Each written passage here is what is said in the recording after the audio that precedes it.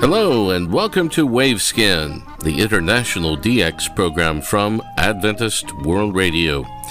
Researched and written in Indianapolis by Dr. Adrian Peterson and produced in the studios of WRMI Shortwave in Okeechobee, Florida. I'm Jeff White. This is edition NWS 719 for release on Sunday, December 4th, 2022. On Wavescan today, the Japan Shortwave Club celebrates 70 years. We'll have the second part of a historical broadcast about radio in Sri Lanka and our Japan DX report from Yukiko Tsuji.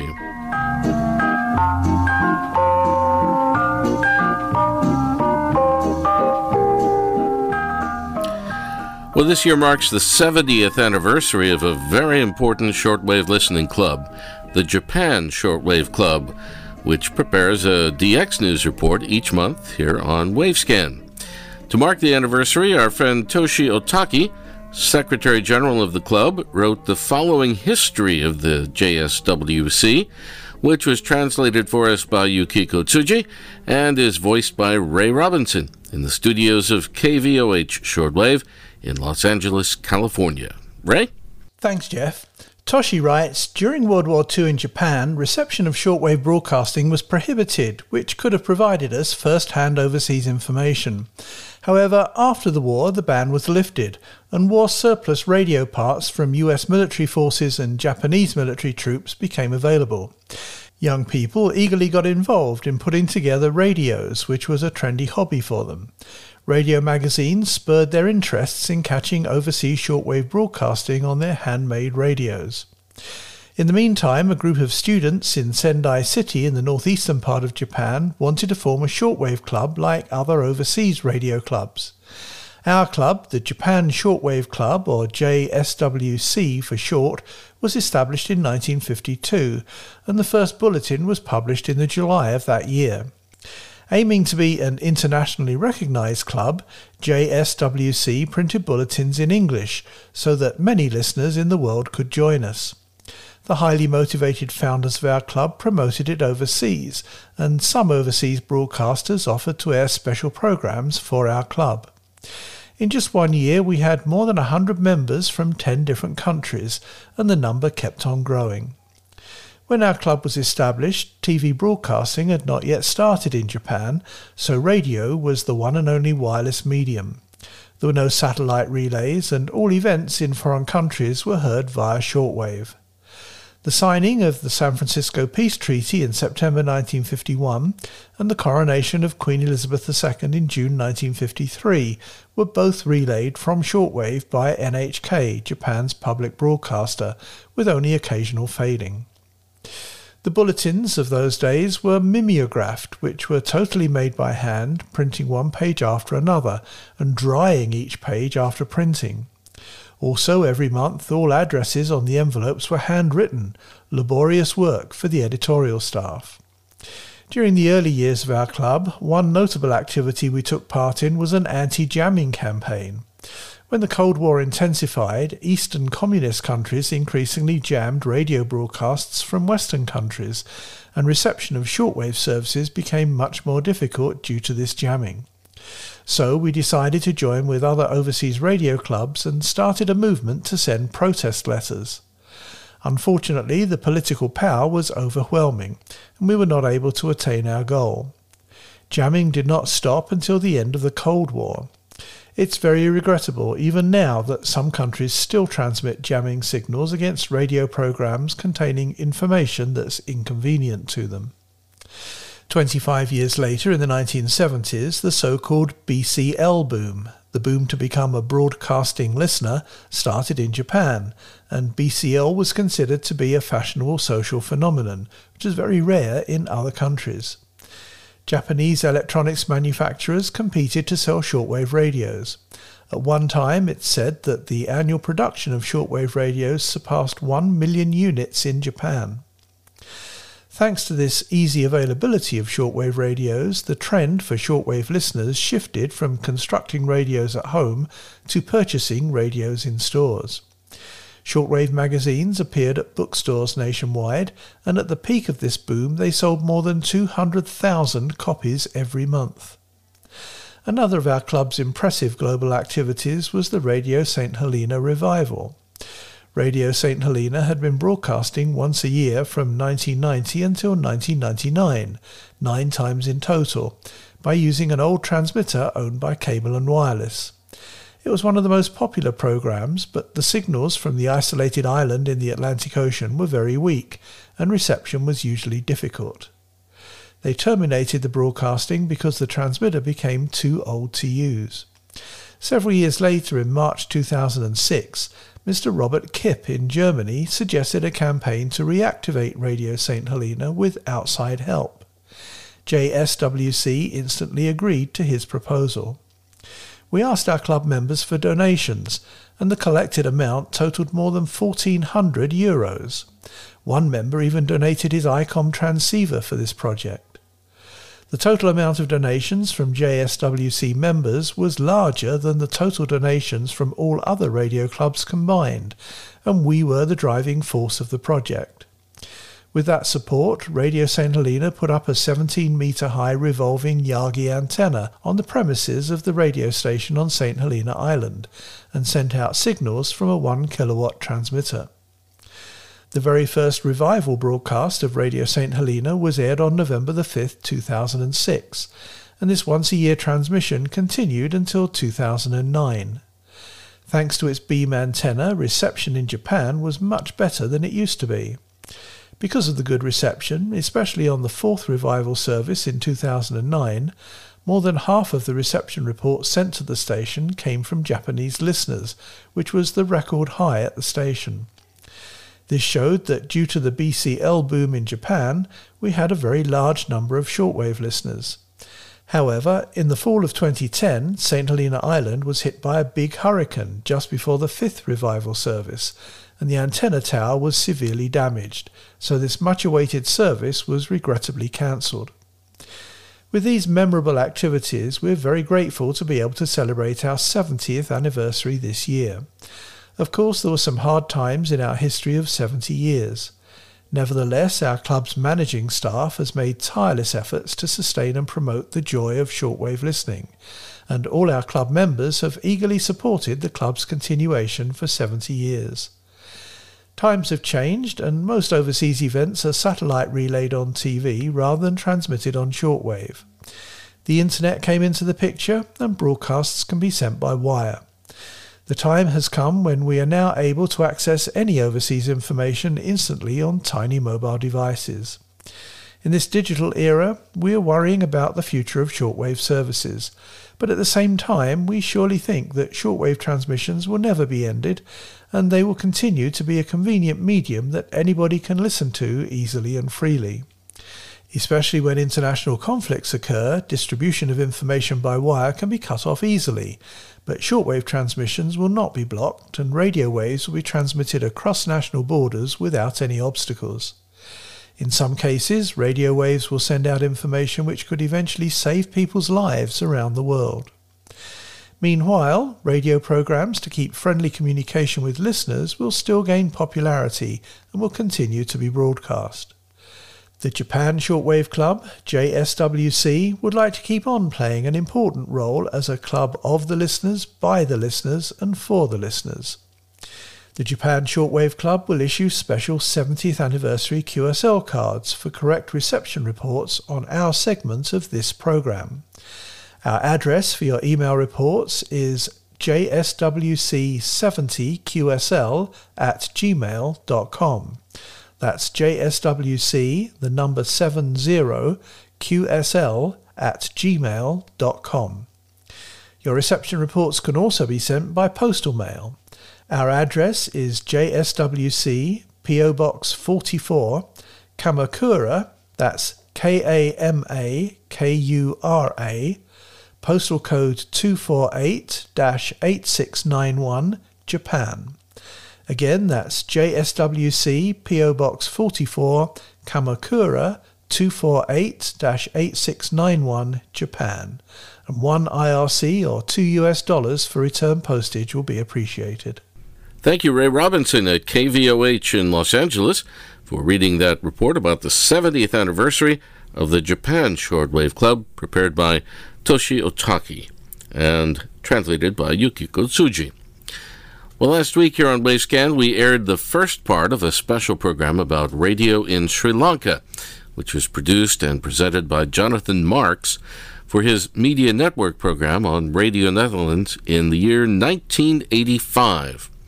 Today, in the second part of that historical broadcast, Jonathan continues speaking with the former chairman of the Sri Lanka Broadcasting Corporation. Over the last few years, several American entrepreneurs have revived the idea of commercial shortwave broadcasting, though with stories reaching us that the pop music station KYOI, beaming at Japan from Saipan, is now up for sale. Perhaps the market's been overestimated. Well, not in this part of Asia. The SLBC All Asia service is considered one of the most successful commercial operations of all time, again with an interesting history. The BBC had a station here called which was formerly Radio SEC. It was broadcasting to the forces in this part of the world during the war. The BBC took it over after the war was over, and they operated from a studio here. And when the BBC decided to pack up and go to Singapore, they wanted us to buy the equipment, including the 100 kilowatt transmitters, which they had installed here. We had a very interesting personality by the name of Sir Oliver Gunathilaka, who was a High Commissioner in London. And Sir John Kosalawala was the Prime Minister at the time. They went on a delegation to meet the British War Office. And when the War Office started saying that, the cost of the equipment was so much, and they started reading out figures, very impressive figures, so Oliver interrupted and said, how does this concern us? I don't think we are interested in this. You can take your equipment and go. Knowing jolly well that taking the equipment and going was going to be much more costly than giving it to us free. So the British government adjourned the meeting, went into the Prime Minister's residence next door at number 10 Downing Street, came back and said, we have decided to gift this entire equipment to the government of Ceylon. So that's how we got the very powerful transmitters. Then almost at the same time, there was a gentleman from America called Mr. Spence, who was involved with a very big advertising firm in America. He was staying at the Golf Hills Hotel. And he was asked by our permanent secretary at that time to give a report on how we could use this new gift. He recommended that we should start commercial broadcasting. So we started commercial broadcasting. We started commercial broadcasting domestically also, and we had an overseas service to all Asia, to Southeast Asia, and to East Africa. Those are the first overseas services that we had. And we earned a lot of money on that. And we still are earning money on that. You've recently started a service to the Middle East, I understand. Is that also successful? Yes, it's not as successful as financially as the other two services, the All Asia service in particular. But we are hoping that too will pick up, because we haven't had any representation there. We have a representative in Bombay. We have a representative in London. We have a representative in New York. But they give us business for the All Asia service. But Middle East service, we are now making arrangements to have representation in the Middle East, so that they can work up some sort of business for us here. But I'm very happy about this particular service, because we were thinking in terms of broadcasting to Australia and New Zealand. And I find that automatically this Middle East service gives a backlash to Australia and is heard very clearly at a very convenient time early morning. So that our overseas services have been strengthened without our knowledge.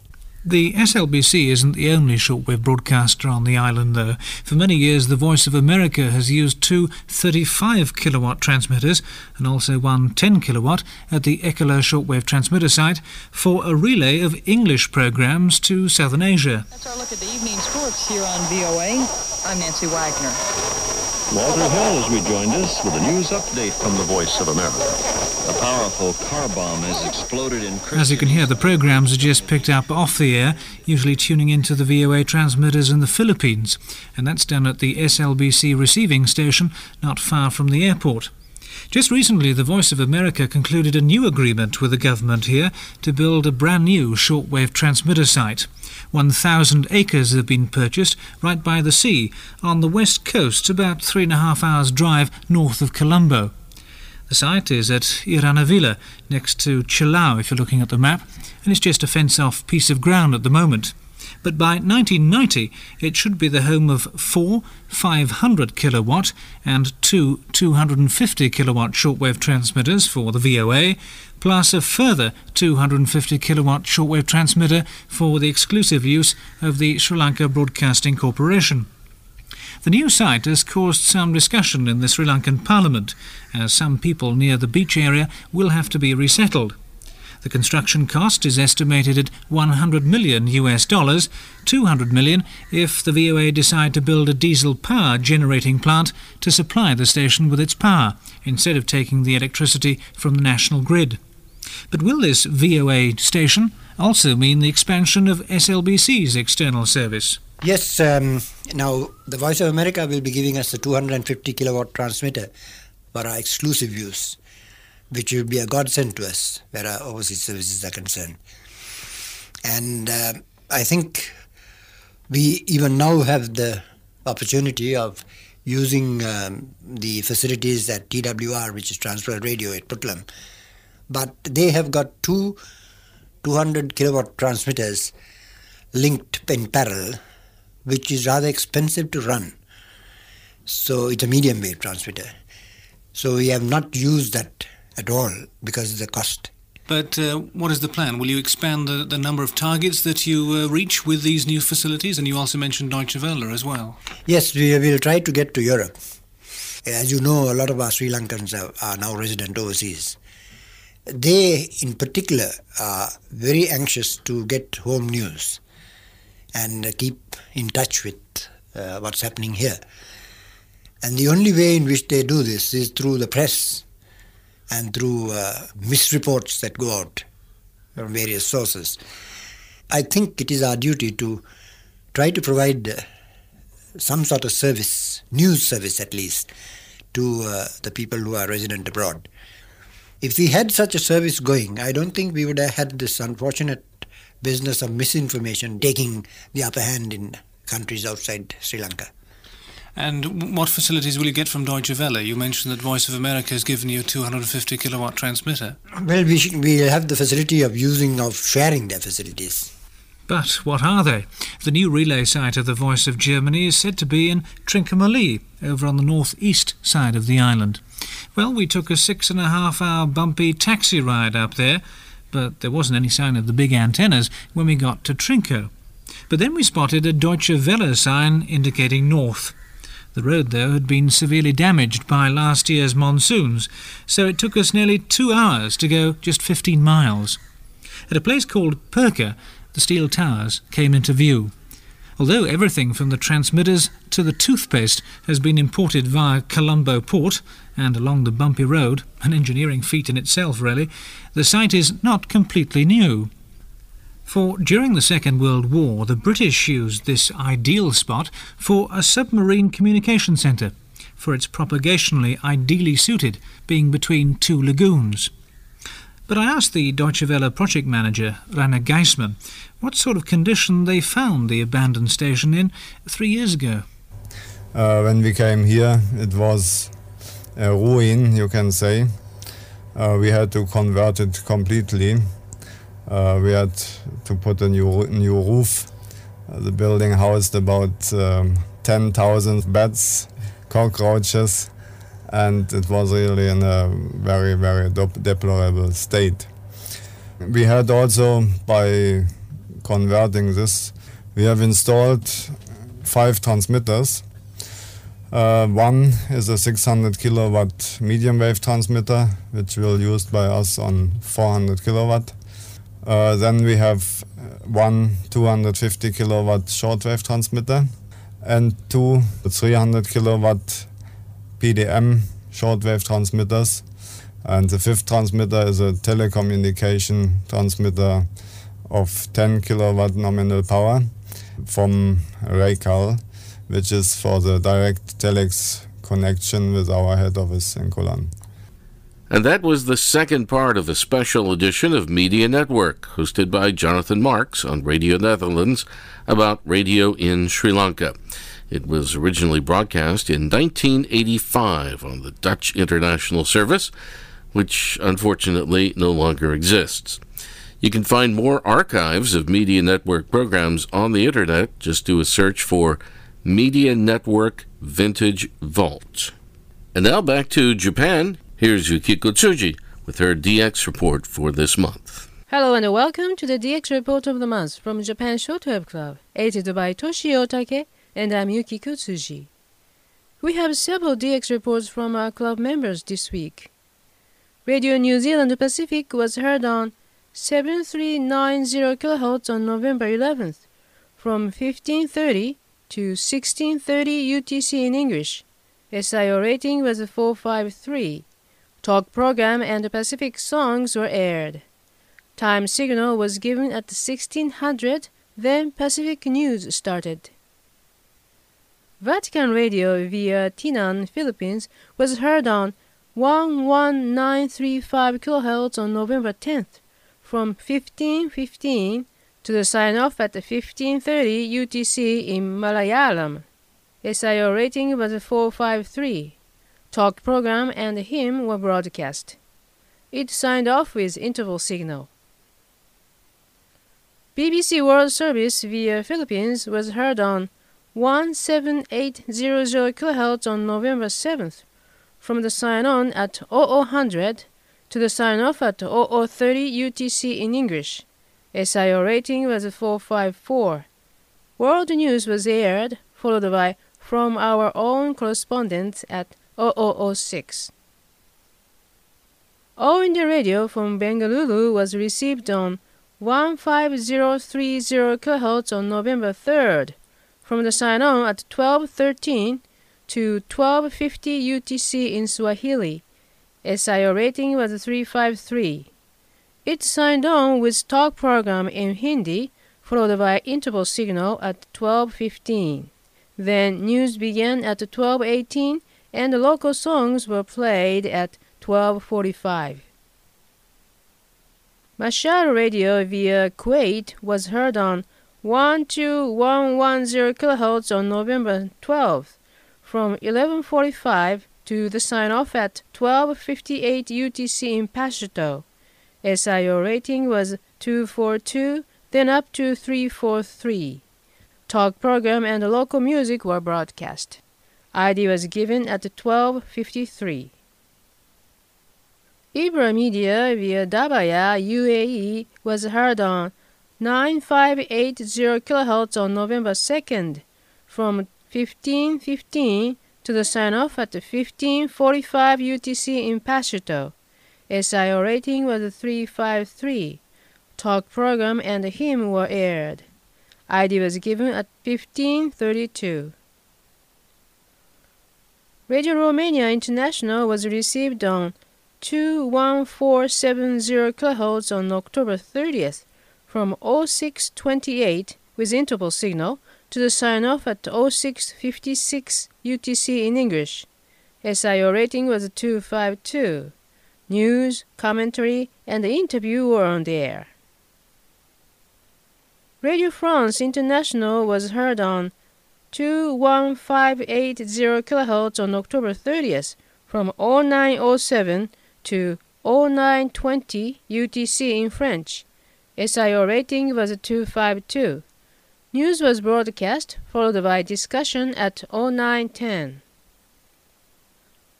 Radio Austria International was heard on 13730 kHz on November 11th, from 1100 to 1130 UTC in German. SIO rating was 252.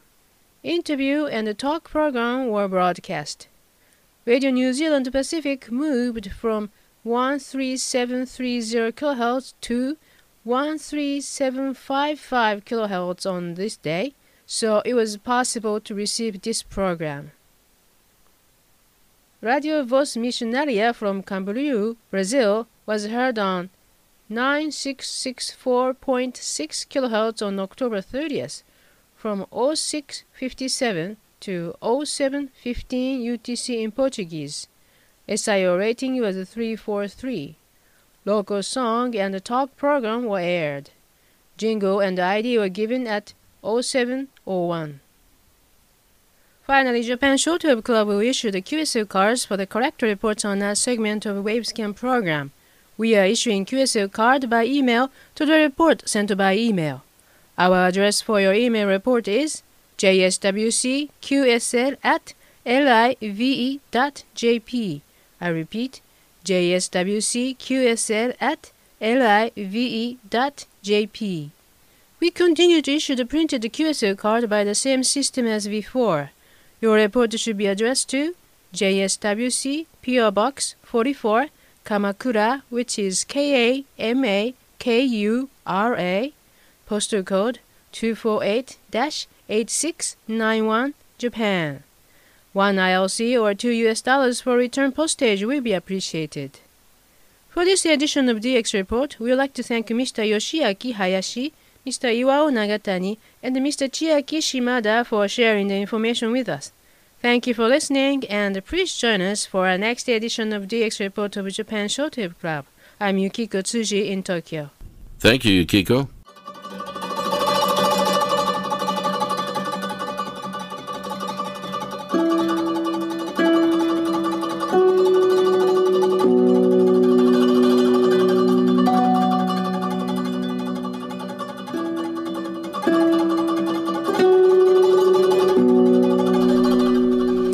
And we end today's edition of Wavescan with Sakura, which are cherry blossoms in Japan, performed by Kasumi Watanabe, played on the koto, typical Japanese instrument.